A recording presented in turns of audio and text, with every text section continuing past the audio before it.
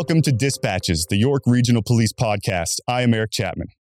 The advancements in technology have taken our world into the future much faster than anyone could have ever expected. We all live online and have access to almost any piece of information we can think of, including things we don't want to know about. Creating and organizing case files is key to efficient policing, and obtaining instant access to that information on patrol is another part of this. Today, I'm joined with Superintendent Kelvin Chantiam, Inspector Bhatt, and Deputy Chief Paulo Da Silva. Deputy, why policing for you? And later on, why the technology side of policing, but why policing? Well, my journey into policing actually started when I was 19, a unique story. I was actually in University of Toronto studying to go into economics first semester, and I was working at the Bank of Montreal at Bloor and Royal York, and it was one Saturday morning. Unfortunately for me and the teller at the time, we had two gunmen come into our branch. One stood at the door, one jumped over the counter, and racked a shotgun at my partner's head, told her to empty out the till, came to me, told me to empty out the till. And from that moment on, she never returned to work. And I wanted to make sure that I did something in my career that really minimized the victimization of people within our community. So my journey started 30 years ago, and I'm into my 29th career, and that was my story as to the why I got into this profession. And what brought you to the technology side of it? I've always been interested in technology. Yeah. I think throughout my career, I've always wanted to do things that actually helped officers, created opportunities for efficiencies with what we do and the day-to-day business that we do. So I've always had a hand in technology one way or another, and it's sort of lended itself well as I progressed throughout my career. Oh, right on. Superintendent, what got you into policing? Well, I grew up in the Jane and Finch corridor as a kid, and there was a lot of crime in my area, and went to high school, and one day the police came to the high school for career day, and they came and approached me and thought I'd be a good candidate for policing. At that point, that time I didn't think it was a good way to go into policing, so I went to university, and then I rethought my career plans.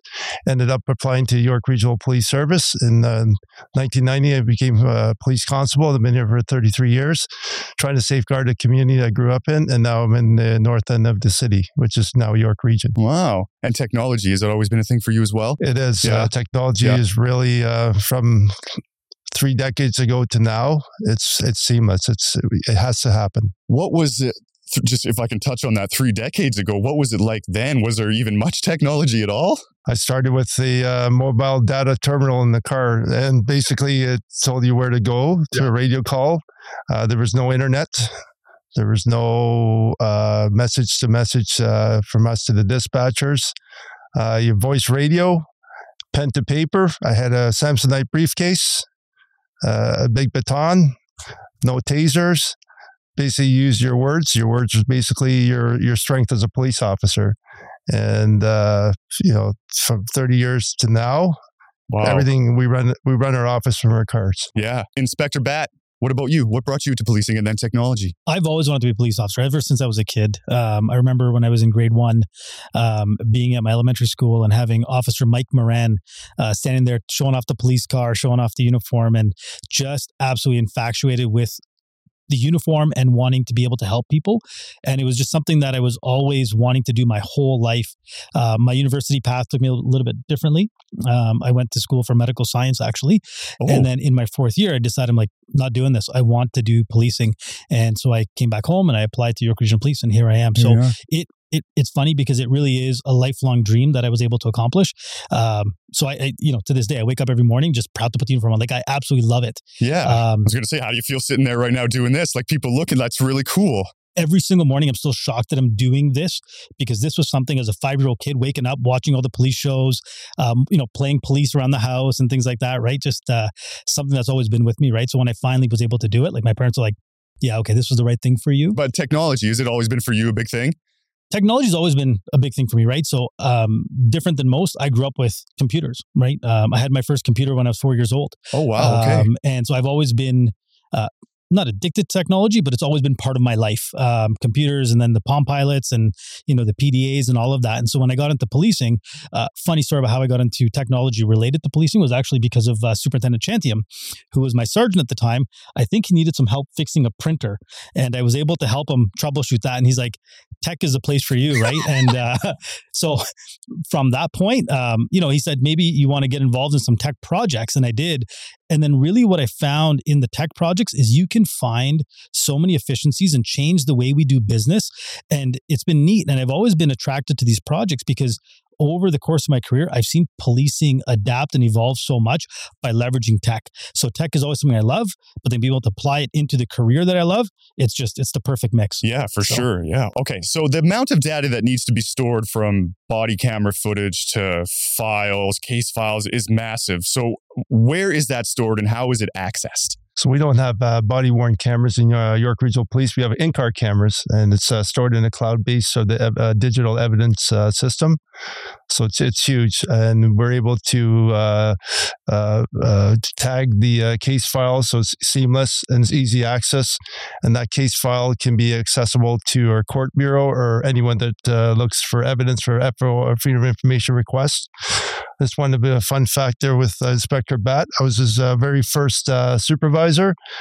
He's the first one in York Regional Police to use a BlackBerry. So back then, when he was I don't know if you remember the story, but he was getting deployed in the road, and I said, "Chi, I need you to download all the rules and regulations." So I remember clearly it was about 4,000 pages of rules and regulations, and she was able to download that in his BlackBerry and able to share that with his teammates on the road. What kind of information are we storing? Everything from notes to like police footage data? Like what is in there? From a history perspective, the evolution of actually records keeping, notes, case files. When you think about 30 years ago, we have banker boxes of files. And I think today we still store some of those files because they've never been digitized, right? So when you think about the evolution of case files, data management, we've gone from banker boxes to actually terabytes of information. So we have evolved from a banker box to storing things physically to actually storing things in a cloud environment. No different than the general public. And I'll give you an example because I think it's really something that's telling from a community perspective. When we investigate certain types of crimes, and when you talk about either human trafficking, sexual offenses, child pornography, I'm not sure if the public fully realizes that on a 500 gigabyte drive, we actually have to copy and image the entire drive. And you think of that compounded by how many cases that we do. If you were to envision a storage facility with banker boxes, one of those drives itself would probably fill the whole storage facility, right? So when you talk about cloud storage, leveraging cloud to actually store that information has significantly benefited us. And it's only been recently that we've gone to the cloud because before we would have racks of servers where we would replace every year. We'd have to buy more servers to a point where we said, we can't afford to keep buying more servers, right? So we have to actually continue to do what everybody else does, which is find a secure cloud space and actually put that information into the cloud. Wow. So, yeah, I can't imagine the monumental task of copying all those case files to digital. Like that must have been a heck of a process. Well, and to date, we still haven't done all of it. Like we have locations that we're not going to disclose where those banker boxes still exist. Yeah. There are homicide cases, sexual assault cases, old case filed, cold cases that still everything that the investigator's done, they've boxed up in the event that there's a breakthrough in crime, right? And, we always hope that with advances in technology, DNA and everything else, that those crimes will be solved at some point in time. Mm-hmm. Go ahead. I was just going to say to the deputy's point, if you were to open up some of these old case boxes, you may find yourself a couple of VHS tapes, right? That is how our interviews were once recorded. I remember we from when I started, we had a closet and you'd have to record. You'd have to put 3 tapes in and hit record at the same time.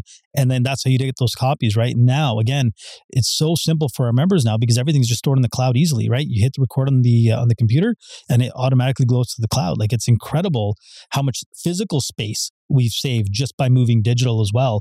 And then the servers as well. When the servers would be full, you couldn't record a video statement because it would tell you the server's full. Now with the cloud, we don't have that problem anymore, right? So it's incredible going from physical space to server space now to the cloud, which, you know, effectively is infinite, right? As long as they keep they keep building servers for the cloud-based storage. Right. What about access to that? I'm thinking about that too, because it's valuable just having it in one spot, but then officers in the field, like in their car, what is the modern police vehicle like, and how easily is that information accessed? The car is basically a mobile office.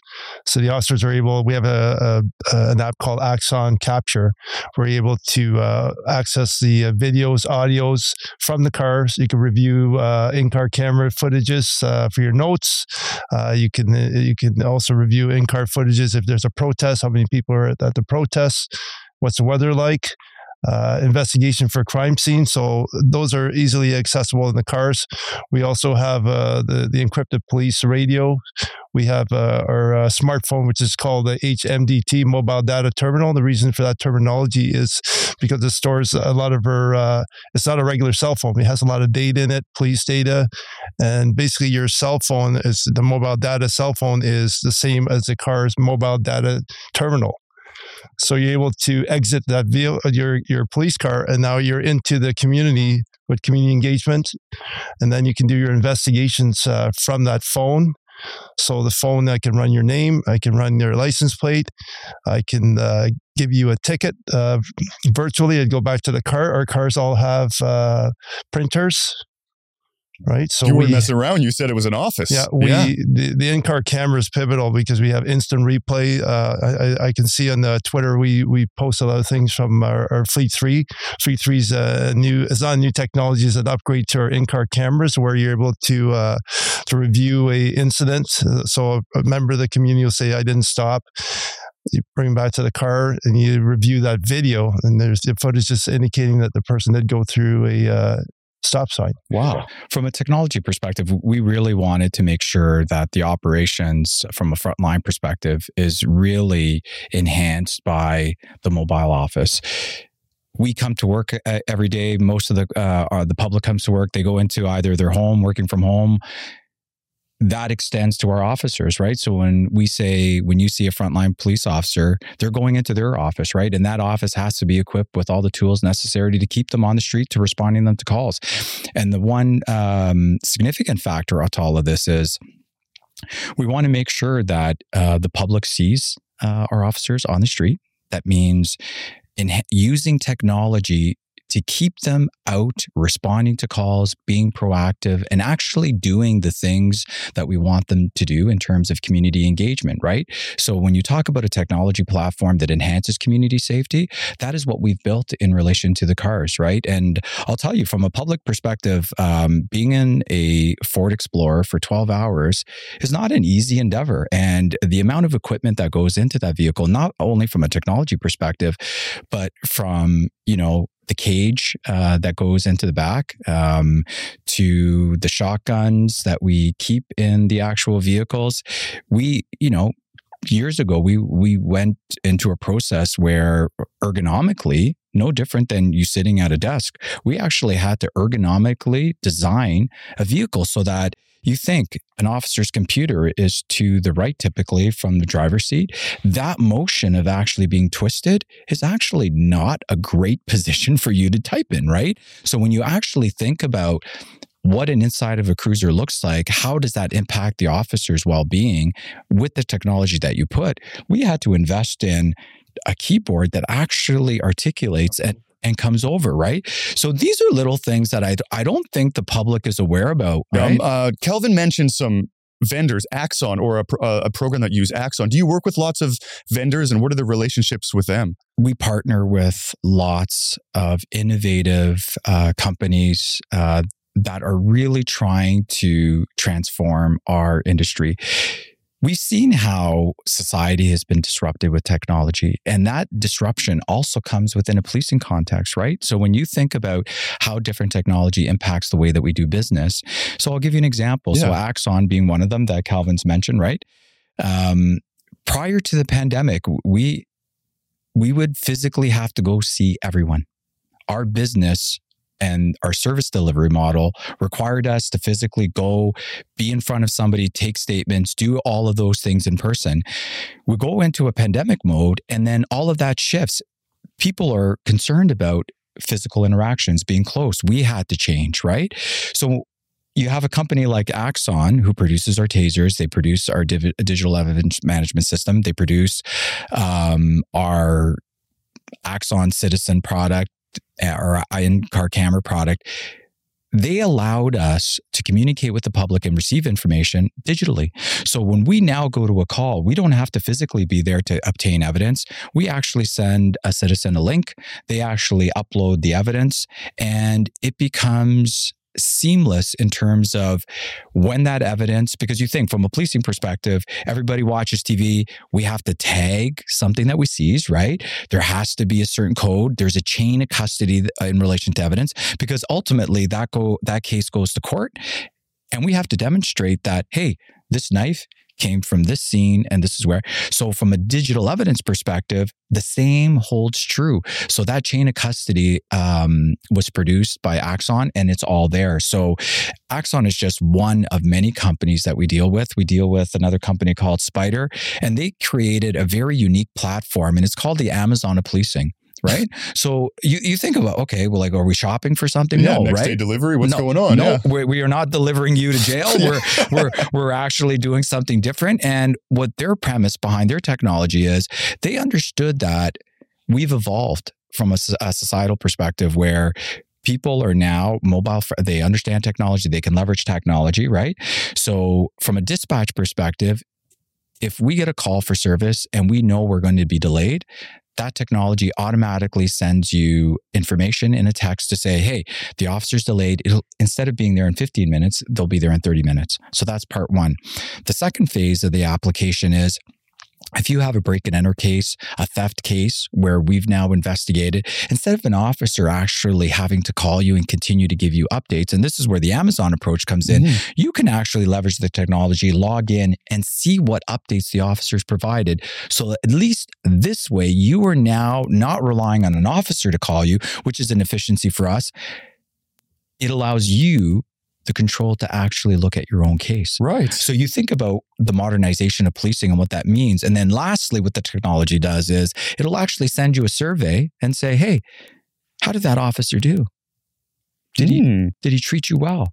So when you talk about public trust and confidence in policing and what that actually means, these are the pieces when we talk about technology that really modernize the way that we do our business. And those are just a couple examples. So I was actually building off of some of the deputy mentioned about Axon Citizen, right? Just working with vendors and these public safety partners to come up with products and technology that really help improve community safety. So, the deputy also mentioned that we used to have to go door to door, right, to collect evidence. And you can imagine in a fatal collision or a collision, we would have to go door to door to conduct a canvass. And it's not just the time spent going door to door, because it's a little bit of luck, because you have to go to the door, knock on the door, hoping that somebody's at home, leave a card. Maybe they're going to call you back. Maybe they won't. Or maybe we just keep crossing paths and never get to, make contact with this valuable witness that it may have information or video or otherwise. So in a number of fatal collisions, actually, it takes me back to one in, it was right around the pandemic, in the middle of the pandemic. We had never used Axon Citizen before. And Axon Citizen is the public-facing portal that Axon had created.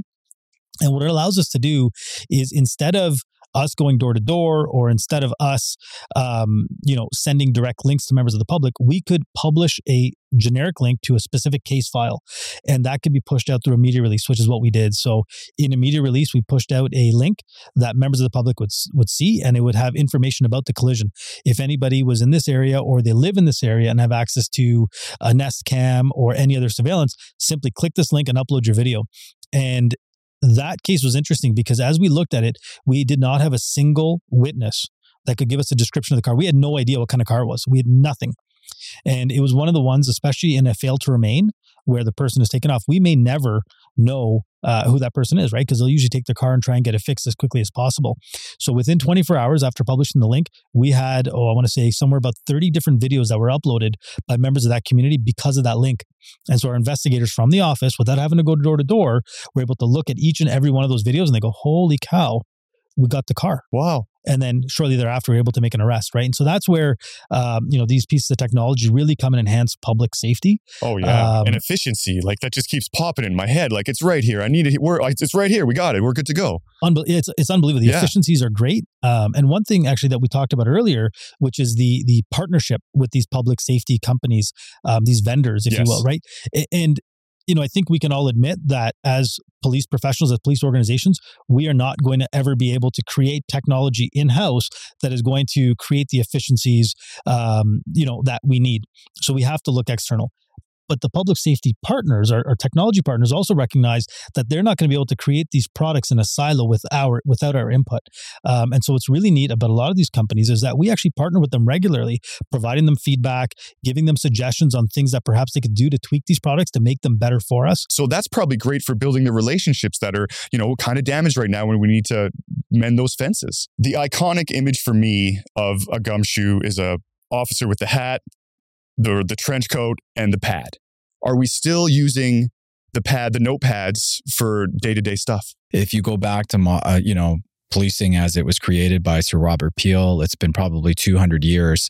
The same paper-based notebook, duty book notebook that was used back when modern day policing was created is still being primarily used in policing across Canada.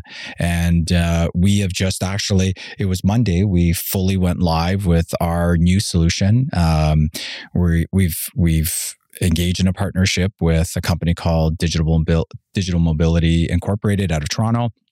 They created an application called Intelligent Mobile Patrol. And that application replaces that paper-based notebook. So when you think about, we talked about storage, right? So we have a room this size that has probably the better part of 50 plus years of officer notebooks that are stored because we have to keep them from a retention perspective, right? So we are one of 3 police services within Canada that have transitioned and modernized to electronic notes. But that has taken a significant amount of effort. And I can share with you. Yeah, why would it take such a significant effort? Because the business of policing is complex, and and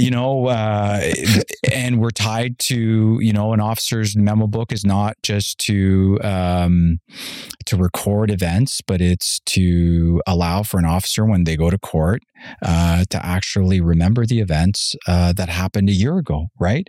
And the evidence that was gathered, the picture that officer had recorded in a notebook, and sometimes from a technology perspective, because of our that notebook being required for evidence, we had to satisfy a few things from a court perspective, right? So an officer's notebook, the reason that it's lasted this long is when you put down something on paper format in pen, it's a forever document. Right. It's there. Yeah. There's been a level of confidence and trust developed over time from a recording that we know that an officer can testify to that says, hey, there's been no changes, deletions, none of that, right? I think that's a great reminder, that chain of evidence and how solid it has to be the whole way. And that's so important. Yeah. Yeah, our notebooks also utilized by our community members that call the police for service. So sometimes they want to go have a copy of your officer's notes by having digital notes. It's completed that day. It's legible. It's seamless. It's in a PDF file. Our Freedom of Information office will provide that information. Depends what they're asking for.